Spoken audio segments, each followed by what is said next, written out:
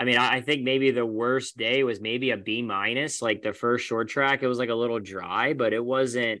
I mean, the mile Yeah, I'd give it an okay. A. The TT was maybe like an Yep. A minus, B plus. It got a little dry, but the half mile as well. I mean, it was 93 degrees and 20-mile-an-hour winds. Like, dude, it's fucking brutal conditions. Like,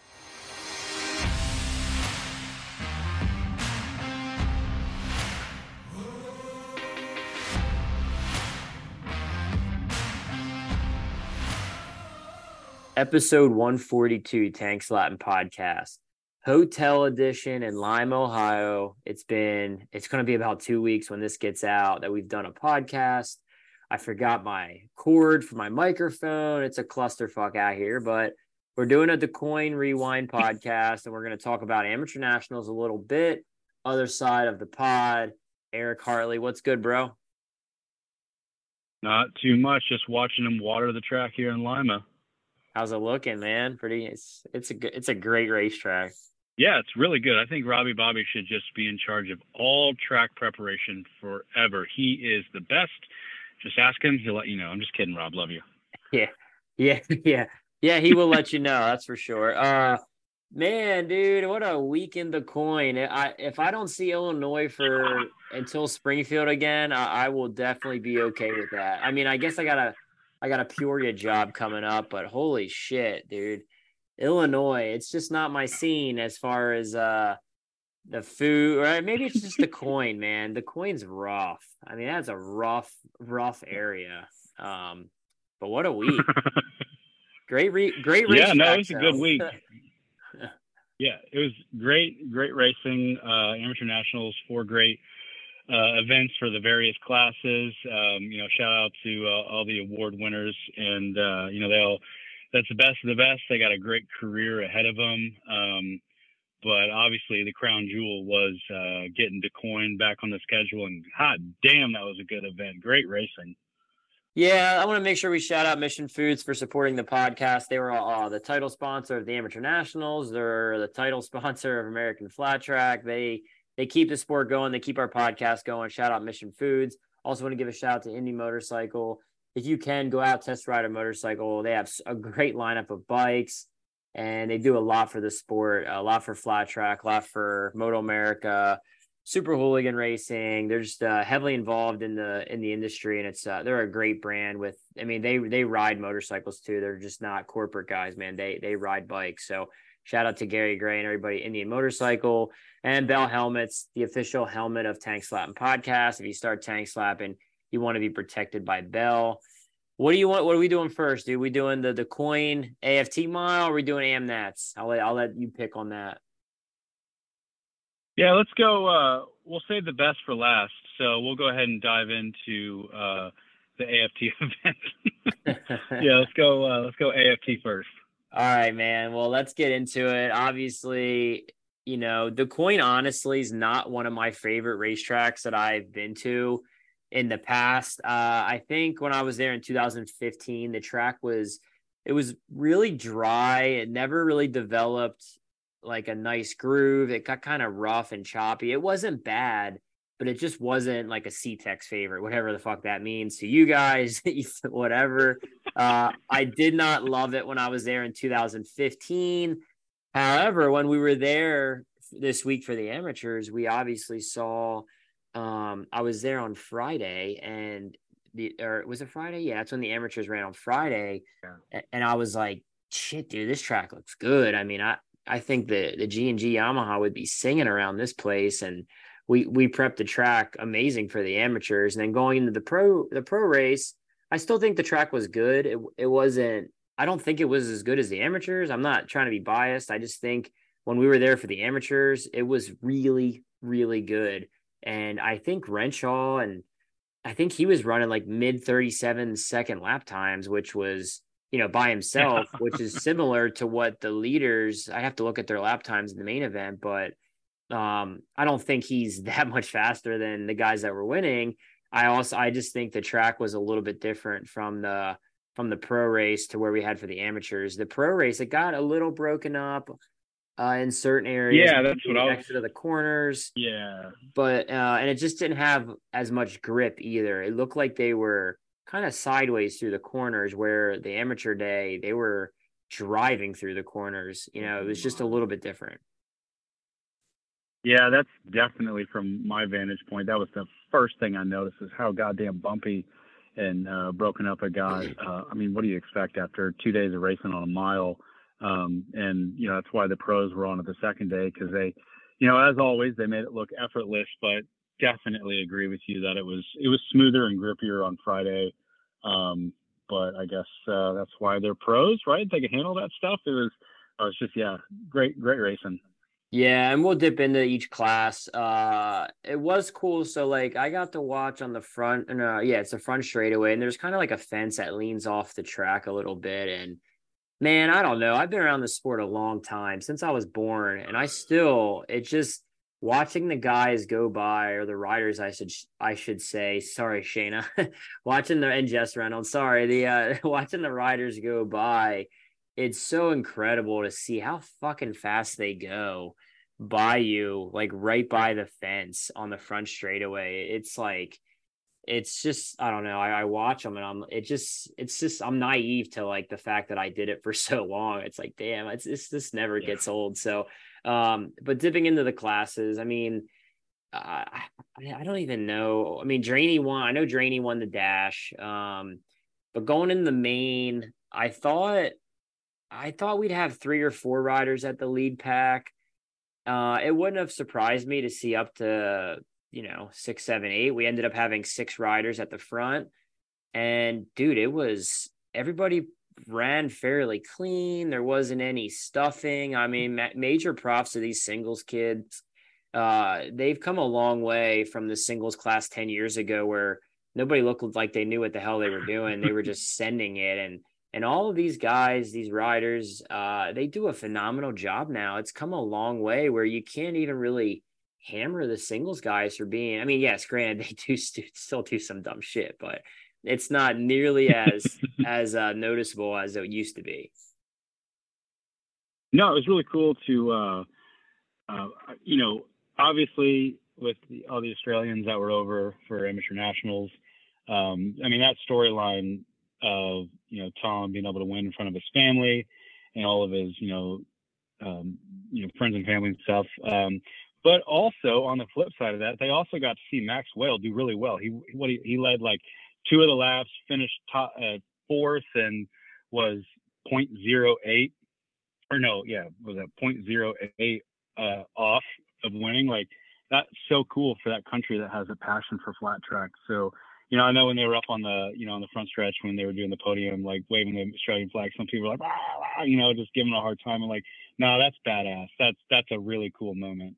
Yeah, hell yeah, for sure. And I want to give a shout out to Tom Drain for getting another win. He looked in control all day. Honestly, I think there was a point in qualifying where he was 3/10 quicker consistently than everybody. I mean, I watched him in the one qualifying session just literally pick his way through the first group of guys, which is all these top guys. He would just pick one off, go to the next, pick them off, go to the next. And he has a really, really fast Yamaha YZ450, and he is the smallest rider out there. He's got some road racing background. He's pretty good at drafting. He's going to get better. There's still some things that he does that you can tell he's a rookie. I'm still going to call him a rookie because I think it's horseshit that he couldn't run for rookie of the year this year after only doing one race last year. I think that's the dumbest rule ever. But yeah, shout out to Tom for the win. I didn't know who was going to win that singles main. To be honest, I thought it was between the top three guys. I thought Sadoff had a shot, I thought Trent had a shot, and I thought Draney had a shot. And Tom won by 0.011. I mean, that is literally that's a blink of the eye, and Tom pulled it off. Yeah. Followed by Chase. I'll run through the top three and I'll let you chime in. Chase looked great. He surprises me every race, which I've been watching Chase a long time, and he's good on every type of racetrack. He figures it out. And it was Keith Singleton's birthday, and he wanted to get a win for Keith, and that was a pretty emotional speech on the podium. And it's cool to see that emotion. I mean, I love seeing emotion on the podium, whether it's good, bad, sad, happy, indifferent. It's cool to show personality. And shout out to Chase, man. He's going to get a win here soon, and then he's going to get another, and then he's going to get another. And don't look now, but he's 9 points out of the championship lead. So shout out to Chase, and then Trent as well. My guy Trent, he's come a long way these last 2 years. I'm probably biased and I say it a lot, but I'm super proud of where he's at. He had a really good shot, and he actually led it off turn 4. I think maybe some races I'm pretty sure he led off turn 4, which I didn't think that was the play call, but he did it at, where was that, Red Mile, and it worked. And I think he just like kind of stuck with it, and it didn't work out. I mean, he was 0.005. He was a 5,000th of a second behind Chase, and 0.016 behind Tom. So really, there's a lot of skill in these miles to where like you have to be at the front, but anything can happen off that fourth corner, and you're going to win some and you're going to lose some. And yeah, it's just the way it goes in the singles, man. I think it comes, I was sitting there thinking, I don't think there was anything, to go back to Chase, I don't think there was anything he could have done. I didn't see him make mistakes. He rode a perfect race. And I think, you could correct me if I'm wrong, but I think it just came down to he's 50 pounds heavier than Tom Drain. Like Tom Drain's, he's the flat track ant, right? He's Mark Marquez, like the angry ant or whatever. I mean, there's just that size difference. Yeah. It helps a little bit. I also don't like to get too crazy on size differences because, it's one thing you hear all these taller and bigger guys, they always want to pull the size card. I mean, not honestly, I'm gonna give a shout out to Bromley. He would always talk about how tall he was on the miles, but they never talk about how the size helps them on other tracks like Ventura or Daytona short track. Like the smaller riders, they never get that same, on the different kind of tracks. It's definitely better being fucking taller and weighing more. But you don't hear that on the short tracks. You only hear it from the bigger guys on the miles. So it works both ways. So the size thing, it can hurt or help you. It's not like Chase is a beluga whale. He's not, he's a huskier kid, but he's lost a lot of weight. But also Drain he's fucking small, dude. He's tiny, but it affects him on the smaller tracks, the tracks that are slippery. So yeah, it is what it is. You got to figure it out. You can't, you can control losing weight, but you can't control how tall you are. And I don't think the height thing makes that much of a difference, but anyway. Well, I'm going to go ahead and say that it does, because I lose a lot and I'm bigger than a lot of people that race flat track. So I'm going with that, Corey. Thank you for that. I'm sticking to my guns. Yeah, but it helps you on the indoors. You're a big indoor guy, so it's it's a give and take for sure. But then the two KTMs, they really stepped it up the last few weeks on the miles, and they were in the mix, man. And honestly, I thought Max especially, but Max and Cody, I think they rode the best race of the night. I mean, they were riding the fuck out of those orange bikes, trying to stay with those guys. And in the 6-rider lead draft, you had 2 Yamahas, 2 Hondas, and 2 KTMs. And the KTMs, you could physically see that they were down on power, and they were riding them things, man. So shout out to Max in 4th, Cody in 5th, and then the back of that pack, the lead draft was Trevor Bruner in 6th. Yeah, it was great. I like that high line that Max was doing throughout the day. He kind of really made that stick. Actually, oddly enough, I saw Declan Bender fucking send it high super early in the day, and he put up a decent time, and then he didn't do it for the rest of the day. And then I saw Max pick it up, and then he started seeing people doing it again. So that they were making that high line work for him. That's awesome to see. Yep. And then we had Morgan Mishler again, just not quite where Chase and Trent were on these miles. To be honest, he rode a very, very lonely race. He probably couldn't see anybody ahead of him or behind him. He was 3.5 seconds behind, 3.3 seconds behind Trevor. and 6 seconds ahead of the next pack behind him. I mean, fuck, dude, he was on an island. So Morgan in seventh. And then we had a little battle between Dalton, Chad, and James Ott. It's no secret. I think now at this point, it looks like the Huskies are a little bit down on power. I mean, they are down on power because I know I work with the team, and it's not for lack of effort. It's just, I think a lot of it comes down to parts availability and just being a privateer team running a new motorcycle. So, and I think Dalton too, it's obvious, Dalton's a little bit down on power as well, but yeah, not 8th, 9th, and 10th, Gautier, Coase, and Ott. Yep. That was a fun battle to watch. So hopefully, people were watching that because you had obviously the first 6 freight train, but 8, 9, 10 was a lot of fun to watch as well. So you didn't know who was going to come out ahead on that one.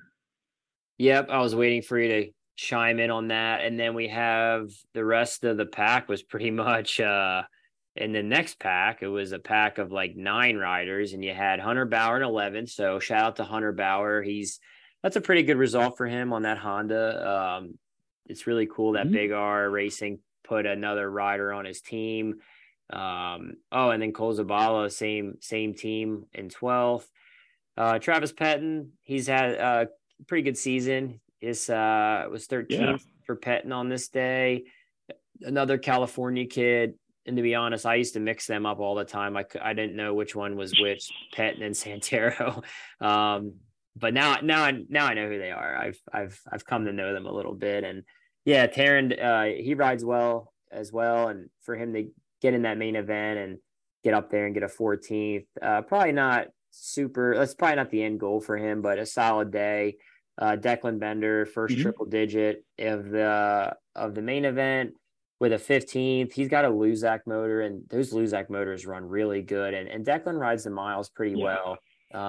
He really does. And he was 15th. Shayna was 16th. And to be honest, her bikes stayed together, but they just visibly do not look that fast.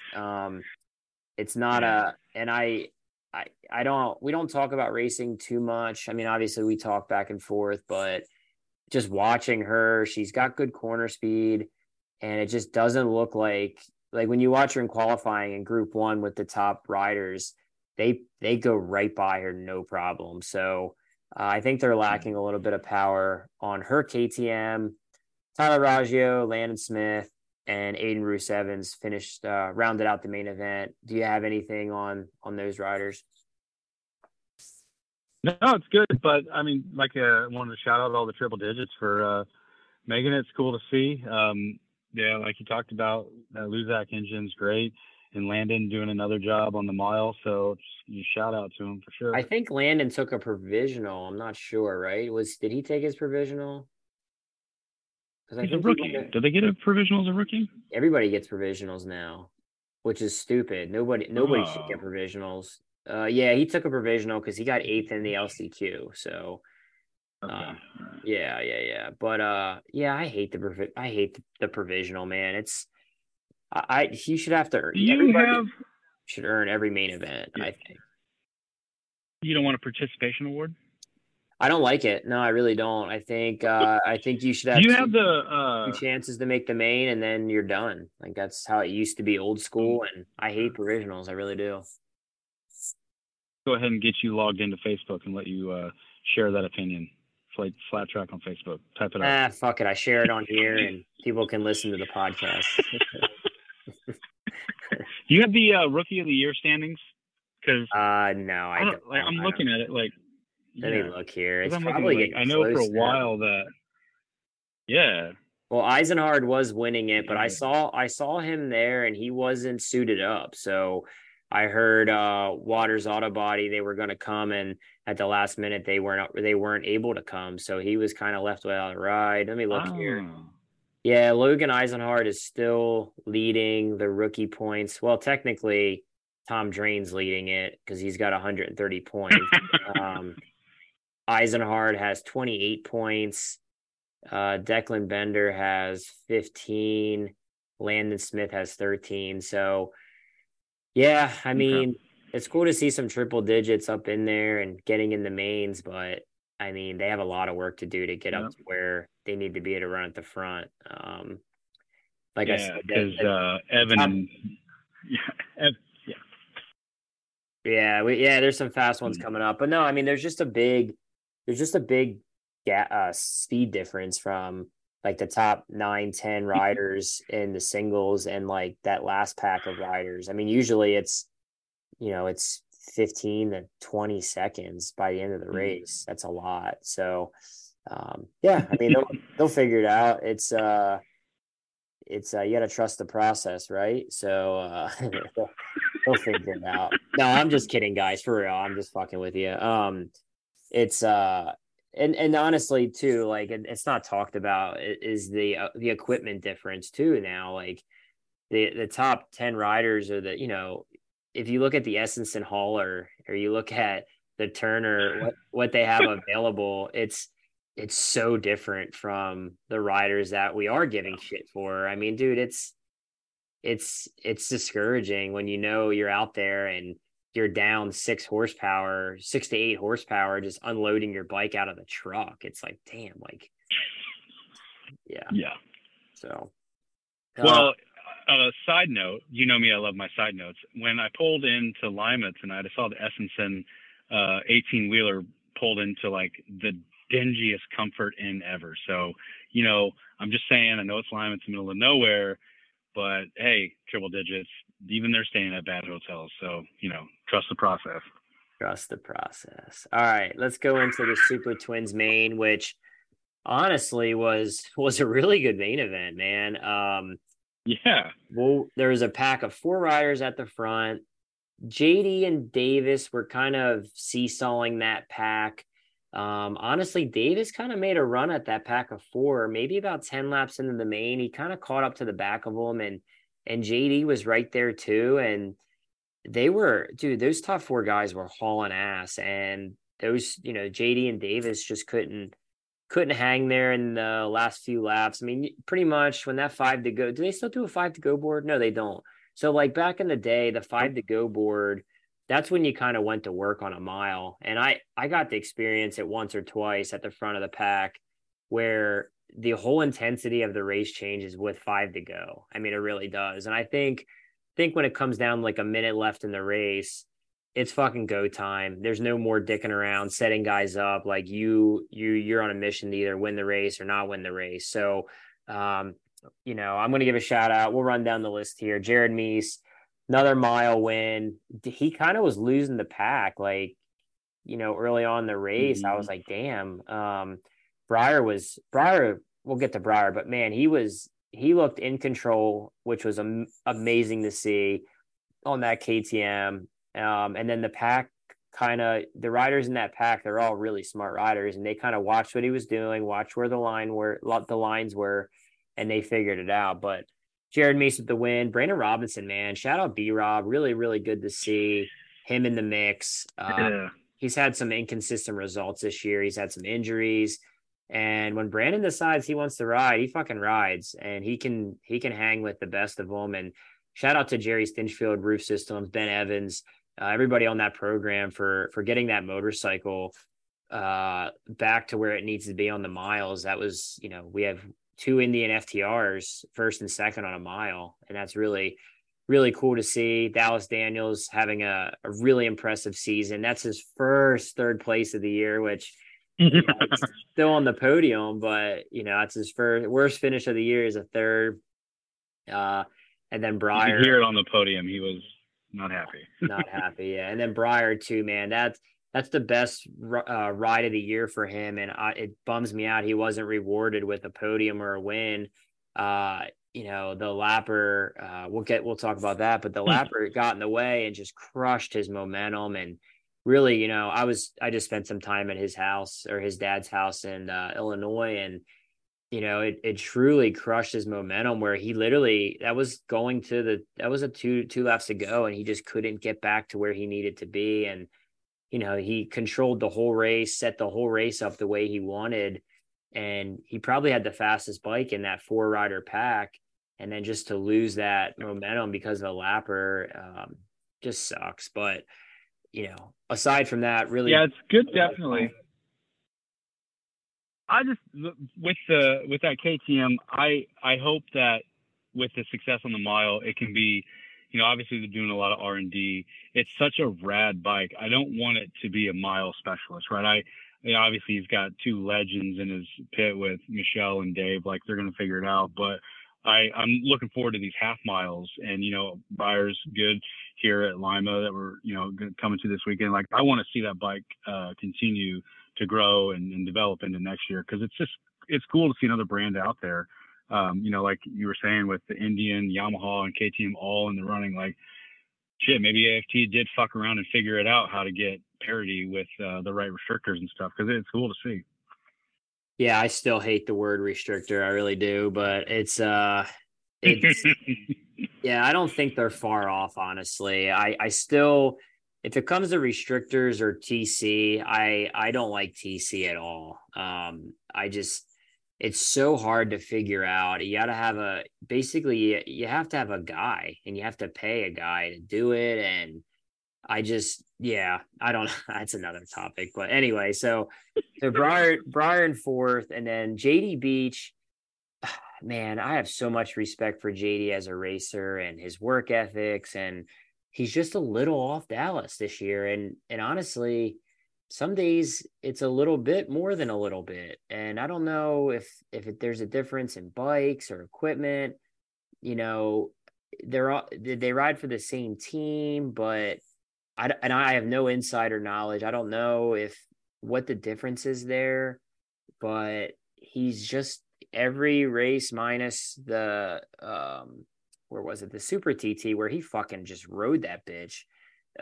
He's just a little off of where he needs to be right now, and I know he's frustrated because I know JD, I know how competitive he is, and I'm sure he's gonna ride the bike as hard as he can. He's gonna figure it out, but I would have liked to see him in that lead draft as well. And then going to Davis Fisher. Quietly, Davis is having the best season of his career. I think he's up there in like fifth or sixth in points. And he's fifth. He's a quiet guy anyway. He's not too chatty, but he's been riding the bike really well. And shout out Davis, dude, for another good result. Oh yeah. Nope. Absolutely. He's having such a hell of a season. Going in the seventh, Jared Vanderkoy, him and Bronson Bauman, they had a little battle there at the end of the race. Jared's a little off too, where I thought he'd be, and I know how talented Jared is, and I'm not sure what their program's looking like right now, but they're on an Indian FTR, and Jay Maloney is the mechanic, team owner, and again, I don't know what program they have going on, but I know how good Jared can be, and his potential is as good as anybody. So hopefully on these half miles, we'll see Jared back up front, because he's definitely capable. And then Bronson as well. Mm-hmm.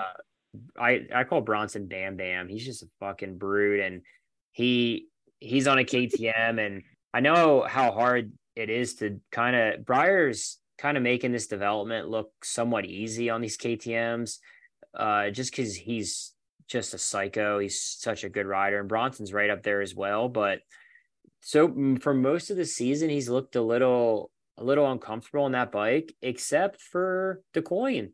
He looked really good at the Quoin. Yeah, he looked good. Yes, yeah. Very good. But his starts are shit right now. And honestly, that if he could have got a better start, I think he could have been up in that lead, or not the lead pack, but I think he could have been right there with JD and Davis. And man, his start was awful. So, because his best lap is it's less than a tenth off of JD's best lap. So, the potential's there for Brombo, and hopefully he gets up there. Him and Vanderkoy, they've won races in this class. So yeah, they're capable riders. And then going into ninth, they were ninth and back. They were pretty far back. Like ninth was Dan Bromley. He was 8 seconds off of Bronson. So a very kind of a lonely ninth for him, but he's a part-timer. He's a new dad. So shout out to Dan. Congrats on having a baby. That's super cool, man. I wished him a happy first Father's Day at the Quoin, and it's cool to see him doing as many of these races as he can, and getting a ninth. And then Colby Carlisle, after the race on Friday for the amateurs, I was like, dude, that G&G bike, if there's grip in this track, it's going to be very, very good. But the grip kind of went away on Saturday, and he struggled a little bit to where I thought he was going to be. No, I was a little disappointed too, and I know he was as well, because I've through working with you and stuff, I've learned a lot about that bike, and it was definitely a bike for it was definitely a track for that bike, and it just didn't come together. So that's a bummer for sure. Yeah, yep. Going into 11th, Cameron Smith, he was 28 seconds behind the lead. Nick Armstrong 30 seconds behind. Billy Ross 30 seconds behind. I mean, that's such a huge gap on a mile. It's just, yeah. There's a lot of parity here in like where these riders are at. I mean, back in the day, you would pretty much see all the riders within a few seconds all the way through the race. And it's parity in equipment, it's parity in rider talent, and all these guys, it's not like they're not talented. Like Cameron Smith is a great rider. Nick Armstrong, he's won singles races, twins races. Billy Ross won a production twins race last year. They're good riders, but this class is no joke. And when you move up to this class and you're racing guys like Nice and JD and Breyer and Dallas, it's just, there's just levels to this class. And yeah, it's very, very tough. So but it's cool to see Billy Ross. He's not with I've noticed he's not on the Johnny Goat Indian motorcycle no more. He's back on a Kawasaki. So he was actually the first finish in Kawasaki Ninja. So that was cool. And then going into Casey Sisko, the first XG 750, actually the only XG 750. Huh. Times change quick right there. I thought we'd have more XGs out there this year. Now there's one. The old Gary Ketchum had one. Oh, fuck me. Yeah, sorry, Gary. Yep, Gary was out there as well. But Cisco with 14th, and then Lowry, man. So I was really impressed with Lowry at, I think it was Sac or Red Mile. He finished, I think he was 9th, and he looked really good. And then he was a little off at the Quoin, and dude, that I like Jeffrey. This is nothing personal, but damn, dude, that was such a bad judgment. Like, bad move. Just a bad move. I mean, I say it all the time, guys. It's not like, if you know where you're at on the track, you're struggling, you're that far behind, right? And like, glance back a little bit, see where the leaders are at, be aware, try to just be super courteous. You don't want to be that guy that has an impact on the race as a lapper. It's the worst thing you can possibly do. He wasn't really battling for anything significant. I mean, him and Cisco were kind of near each other, but it's 14th and 15th place. Casey did a phenomenal job. He pulled off really low on the track. He pretty much gave position up. And then, yeah, I don't know. Well, I think Cisco, because he's down 24 laps, right? Or interval 24 laps. So I'm pretty sure, didn't Casey have a problem? And then Lowry got around him. He's like, yeah, I'm going for it. But then I know through everything that happened, Lowry got penalized one position. So he ended up still behind Cisco in the pecking order. So okay, that's what I was wondering, because on here it says 0.000 behind or whatever. But yeah, just a bad call, Jeffrey. I mean, this isn't his first rodeo. He's done this a long time, and he gave zero fucks about the race. He didn't look around. He didn't even, right up in the racing line. That's just, oh man, that bummed me out. Like, it's just a bummer. So, I don't want to burn him at the stake, but I mean, hopefully riders can see that and learn from it, and just be courteous, man. Be courteous to the race and the finish of the race. It was 2 laps to go. So, but it's nothing personal toward Jeffrey or, anything else. He's a really nice guy, and he's he's a good rider. He's not a bad rider. He's a former Horizon Award winner. He's a great rider, but I was gonna say, yeah, I thought he won the Horizon Award. Yeah, but when it's not your day, I mean, just it's not your day, and just be courteous to the race. That was shitty. Kevin Stalling, 16th. It's cool to see Kevin on a twin. He must have had an issue because it looks like he was quite a few laps, uh, like Yeah, behind or whatever. And then he did 14 laps. Yeah, Ketchum in another main event, kind of by default. No offense to Gary, but he's super cool when he's off pace. He kind of gives way and lets those guys race. So shout out to Gary for that. And then Ben Lau, um, DNF. Did he do any laps? And John Cox. I don't see any laps for him or John Cox. Huh. Yeah, I don't know. I saw John Cox out there. I don't know about Ben though. Maybe he did. To be honest, dude, I didn't stay for the main events. Like we had the whole amateur program in the morning, and I told my team, I'm like, yo, I went there, got the team dial, I talked to the boys, got them somewhat situated for the main events, and I had to go because Cruz had to get up the next morning. He had a race, and I watched the main events on the way home. But the Twins main, I'm gonna be honest, I was nodding off. Like I was so tired.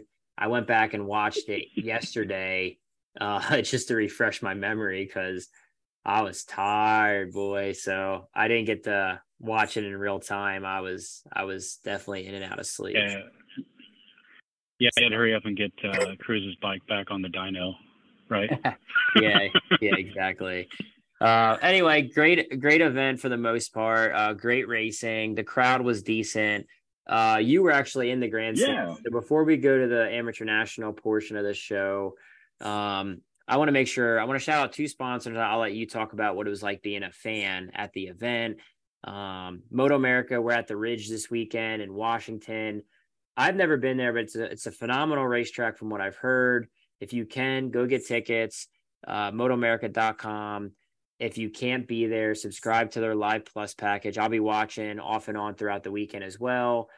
They have a great Live Plus package. If you like motorcycle racing, get that package and watch it and follow them on social media. And I also want to give a shout out to Yamaha Racing, Yamaha Motorsports, motorcycle, ATV, side-by-side, snowmobile, and power products. Yamaha revs your heart. So what was the grandstand side of things, bro, at the Quoin? All right, hold on. Let me get my soapbox out. I'm going to step on it real quick. No, I don't know who the promoter is or was, but they had 2 concession stands for the entire event. There was, when you talk to the folks that were in the concession stands, they were like, yeah, we didn't really expect there to be this many people. And then they only accepted cash, and then they ran out of food and beer. It was just, so we'll go with that. A great crowd. You know, everybody talks about how Quoin is in the middle of nowhere. People showed up. It was a fantastic crowd and showing, some of the best racing the AFT's had all year. It's fantastic that I was at Quoin. It was a great event. But I think you're a race promoter. I think from that standpoint, there was a little bit of a lack. And I've always said this, that when I go to a restaurant, I don't want to see how it's made. I don't want to see how the food's made. I don't want to sit next to the kitchen. And I felt like, now I don't know where the line is drawn between what the promoter is responsible for and what AFT does, right? So maybe I'm about to learn something. I don't know. But I just felt like there was a lot of behind the scenes stuff that I could see. For example, you've got Scotty in the middle of an event having to make an announcement over that, hey, kids that are standing on the stands, get away from the fence. But like 5 minutes before, I saw 2 or 3 AFT officials just walk past it. There was no security at the event. Like, when you go to the Springfield Mile, there's, people around, like kind of crowd control, kind of helping out with stuff like that. There just wasn't any real control over it. And I got to say, like the racing, I'm giving an A+, but as far as like what was presented to the fans was a C- in terms of like what you go to expect. Because we make jokes, all the time, but when we step back, this is a professional organization, and it's presenting a professional event to a paying customer. And I feel like the promoters dropped the ball on being prepared for an AFT race to come. So I just think that we need to reevaluate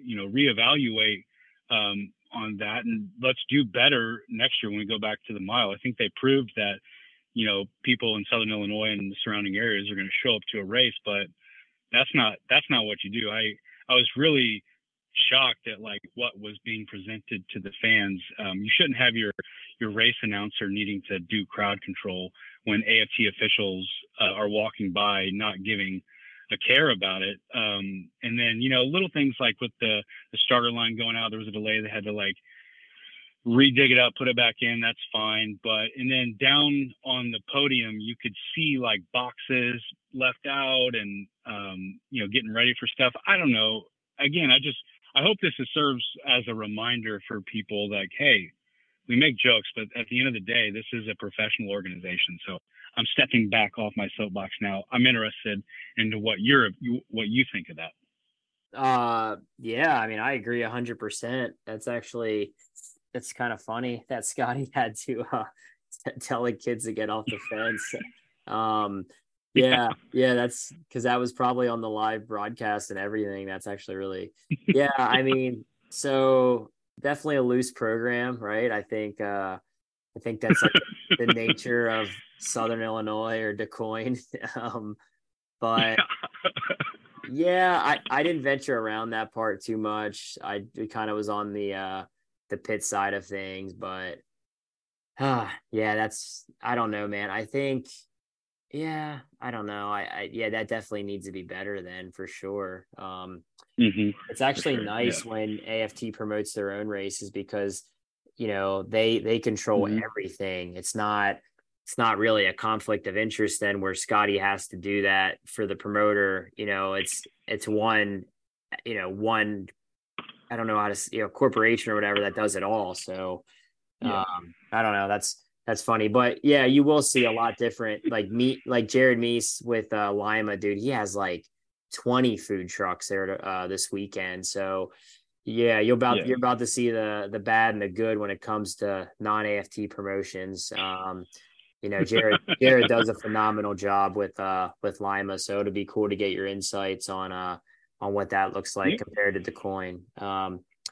But the other part of the show, and we can't do a show too long because I'm actually sitting in the hotel room. I kicked out my wife and kid and Evan Renshaw so I could do this podcast. I was like, I got to get this in tonight. So the other part of this podcast was Amateur Nationals. I want to talk about that. I want to give a shout out to Jerry Stinchfield, Roof Systems of Dallas, Texas. Does so much for the sport, keeps the podcast going. We really appreciate Jerry. He has nearly 40 years in the commercial industrial roofing business. If you need a commercial or industrial roof, anything along the lines of that, Jerry's your guy. He's the man. So Amateur Nationals, dude, I did a post about it today. I got asked to come and be the safety advisor like a week and a half before the event. I had no intention of doing it, to be honest, because it sounded like a lot of work. It ended up being more work than what it even sounded like, but it was a lot of work. And I wanted to spend time with Cruz, my wife. I wanted to give him a good experience for Amateur Nationals. But in the same breath, they didn't really have anybody else to do it. And I felt like I could help, whatever it meant. I felt like I could help the event. Like I felt like I could bring some push for the program, some efficiency, make the tracks as good as I can. Like I'm not a track prep guy. I'm good at bitching about tracks, but like I actually don't run track equipment. However, I've been around a lot of racetracks. I have a lot of common sense, I feel like. So I used as much of that and my instincts as possible to give the riders the best tracks we could possibly do. And I was down, dude. I mean, I was literally on my hands and knees, picking up dirt chunks, using a shovel, anything I could do. I was using a leaf blower and, running back and forth all day long, trying to give everybody the best track possible, best racetracks possible, dude. And I think honestly, all the tracks, maybe I'm biased, but I thought they were all really, really good. The TT looked so fun. I would have loved to ride that TT. Yeah. Looked amazing. Short track, the indoor short track, I don't love. I don't love that it's an indoor for an event that big because it's such a single file, blah blah, typical indoor. I don't love it, but it's cool because if it rains, we have a roof. We can go Yeah, run that yeah. event. It's cool to have that option. Short track though, the tracks were good. Well, I will. Go You ahead. know me, I'm a short track guy, so I got to say this. Like on the second day of the short tracks, you say it was single file, but I think it was the 85 race when Braxton Reagan, shout out, tracked down that kid and passed him on the last corner, going wide around him. Like I stood up and was clapping for him. So I mean, I love my short tracks, but if you're hungry, you can go eat some dinner. So I don't know. I the second day of the short track, the track was much better. I will say that. The first day was, I don't know, but yeah, the delay on the second day when you guys recut it and did all your magic and shit made it way better. It was awesome. Yeah, and dude, I don't think any of the tracks were. I mean, I think maybe the worst day was maybe a B minus. Like the first short track, it was like a little dry, but it wasn't. I mean, the mile, Yeah, I'd give it that's an it. A. The TT was maybe like an Yep. A minus, B plus. It got a little dry, but the half mile as well. I mean, it was 93 degrees and 20-mile-an-hour winds. Like, dude, it's fucking brutal conditions. Like, but Yep. Yep. we water and dragged after every single race. And dude, I'm literally sitting like for the short track. I got in the tractor with the guy. I felt like I was sitting on fucking Santa's lap. And I'm telling him like where to water it, where don't water it, turn the water on, turn it off, water the right side, water the left side. Like, um, it Yeah. was anyway. I don't need to talk about it too much, but it was a lot of work. But I overall, will say this as someone that was a parent and had a kid racing, I'm not blowing smoke up your ass, but I'll say it like it is. Without you having moved that shit along, we'd have been there. We'd still be in Quoin racing right now. So, as not just your friend and as a co-host, like, but as a parent of somebody that was racing, thank God somebody was there pushing the damn program along. So I'm done. That's it.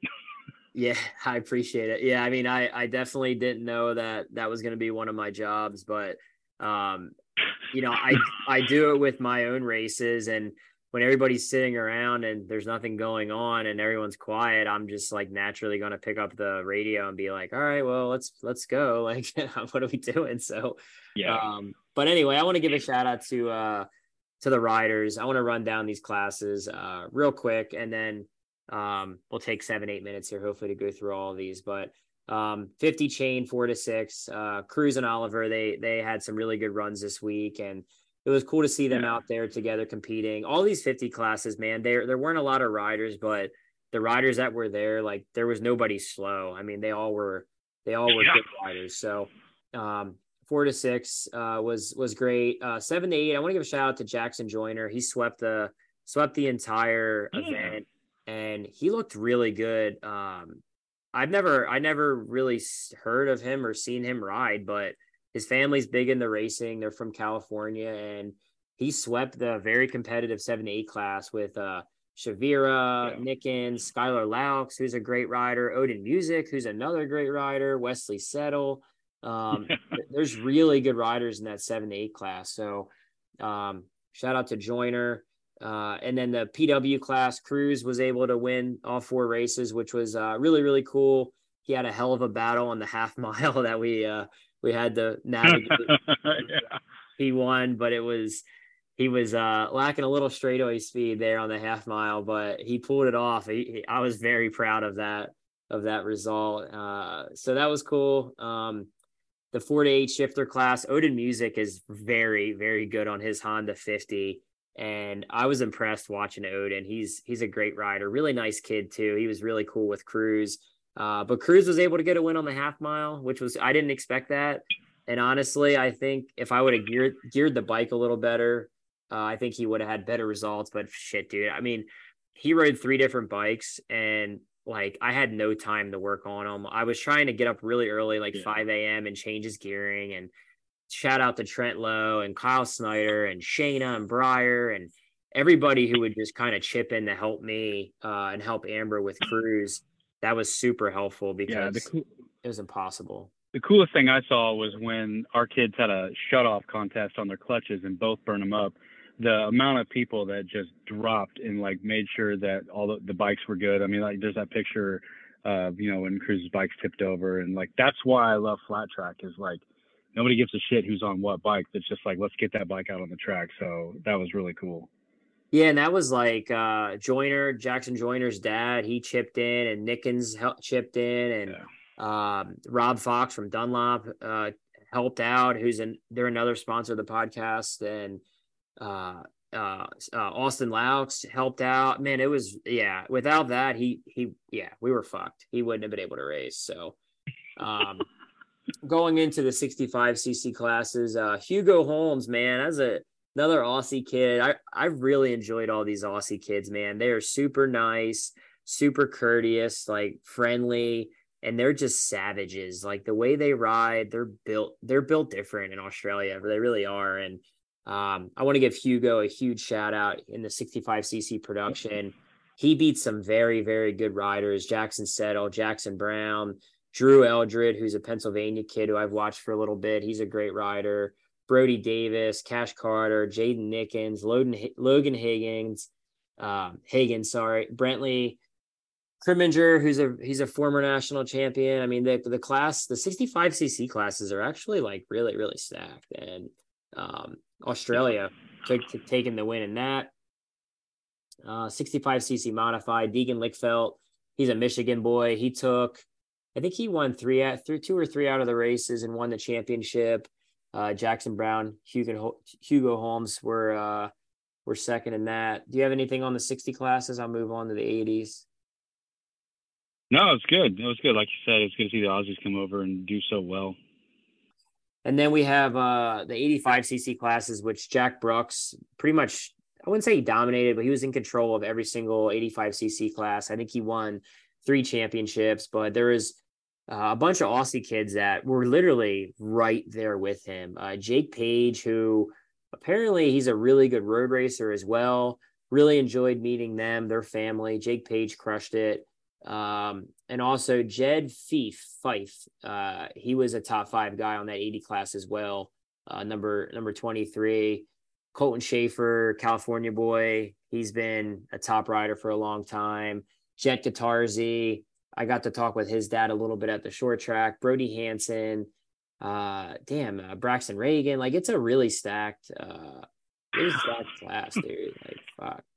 Yeah, the future is bright if all those kids hang around and keep going in circles. That was real. That was one of the things that I had, obviously on the youth day, because that's when our kids raced. It's like, God damn, there's fast kids coming up.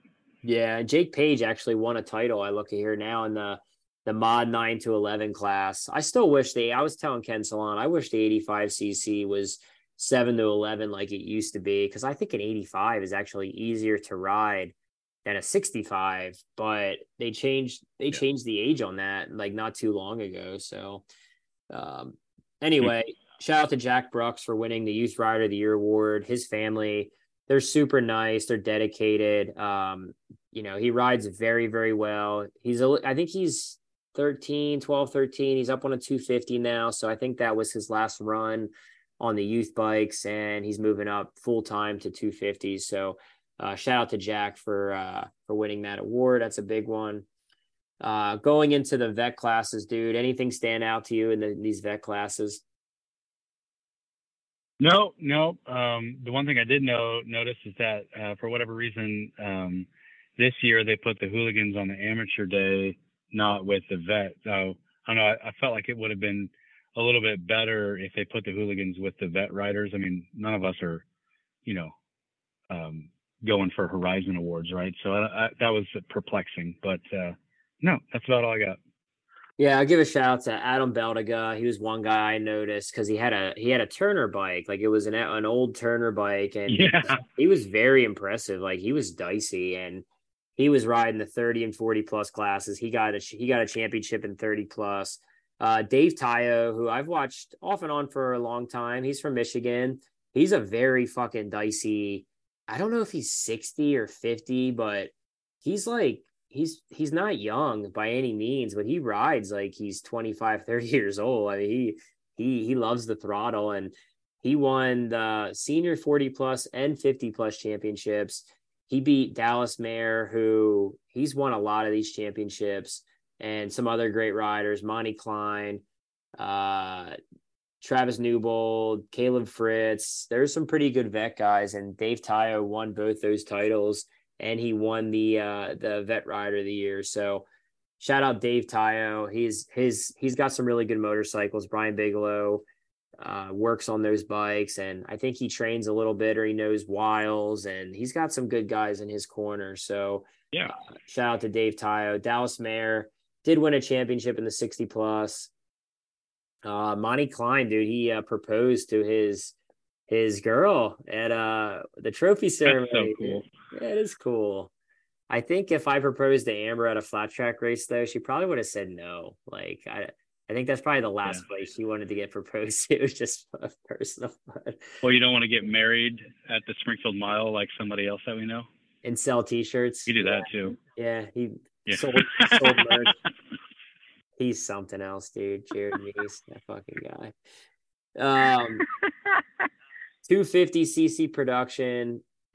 Really, obviously, I'm kind of going through these pretty quick because honestly, guys, I'm tired as hell, and yeah. We'll talk more about the AM Nationals in weeks to come, but I want to give Sam Drain a shout out.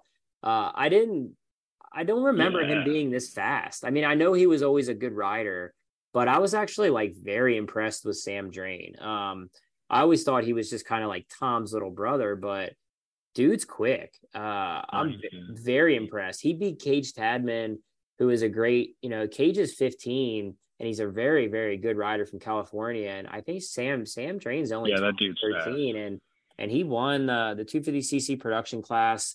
Cage got redemption and won the mod class, but damn, like there were some fast boys. And Bodie Page, that kid is a savage, man.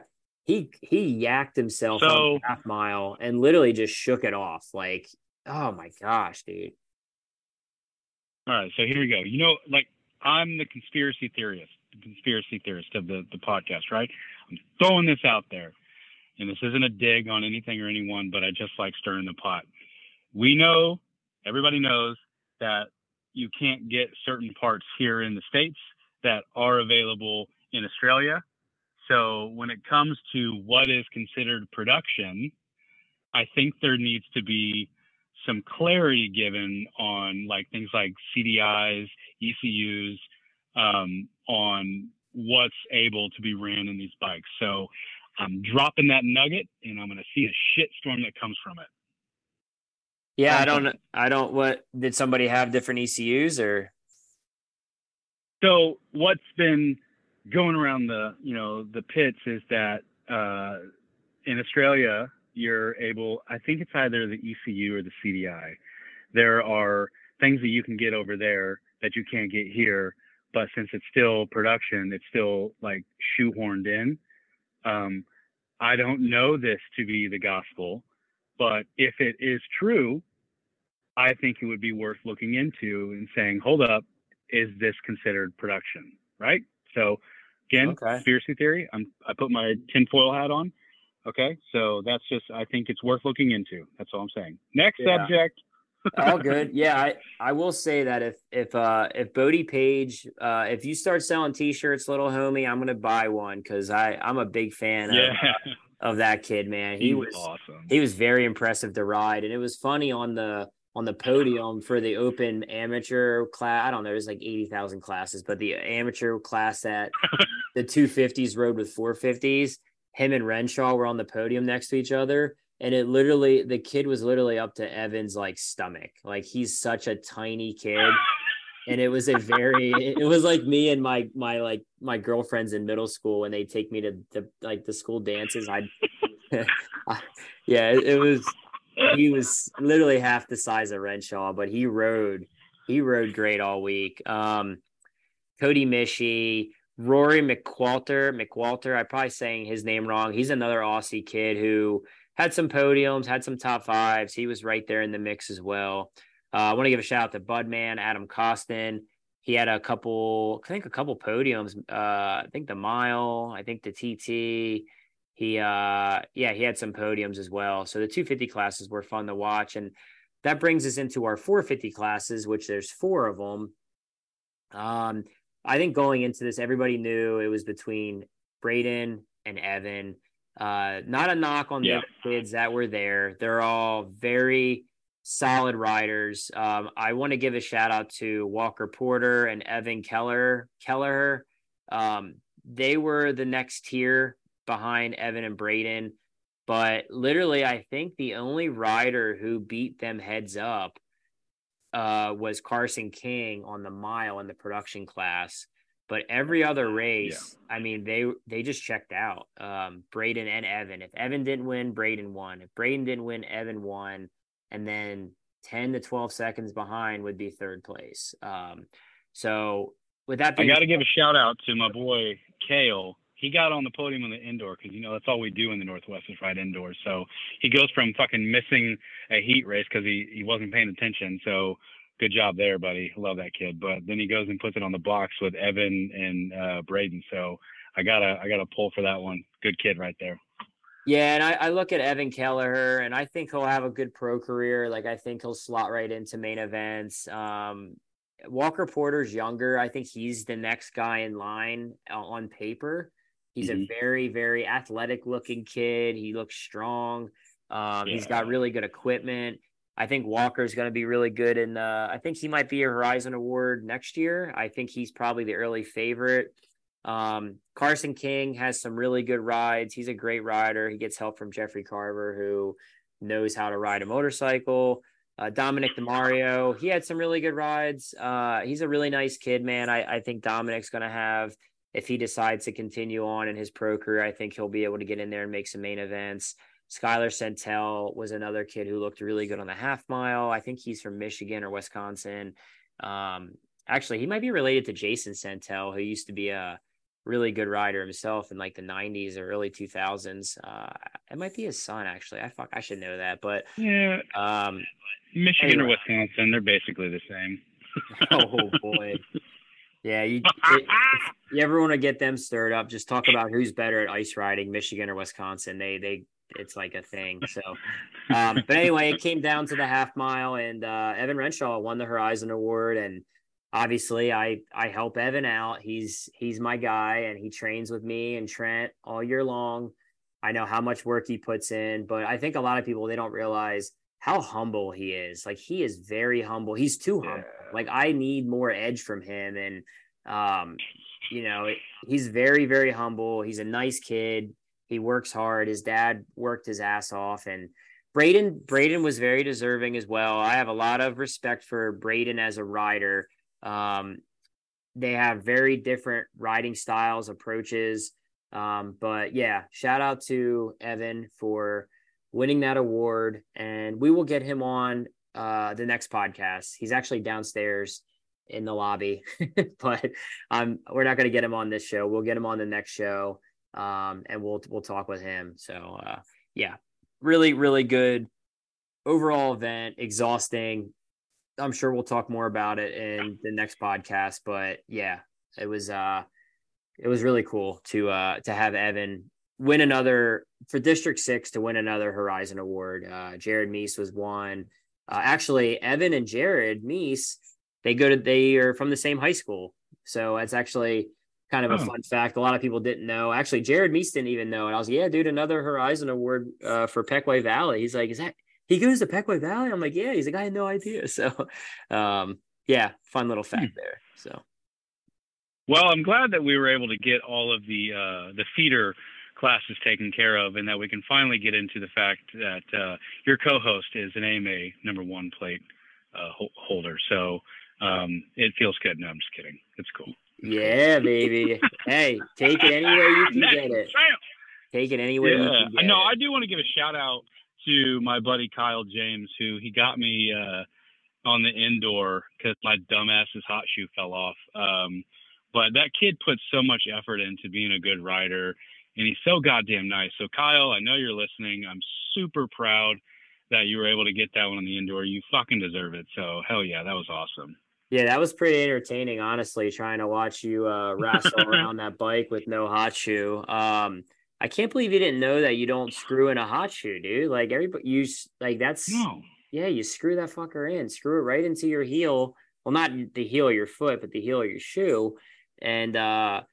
and I don't know what shoe that was. I'm not going to throw any names under the bus, but your shoe was a hunk of shit. It was cracked. It definitely wasn't a Mike Butler racing shoe. So you're gonna have to give Mike Butler a call, and we got to get you dialed in with a better shoe.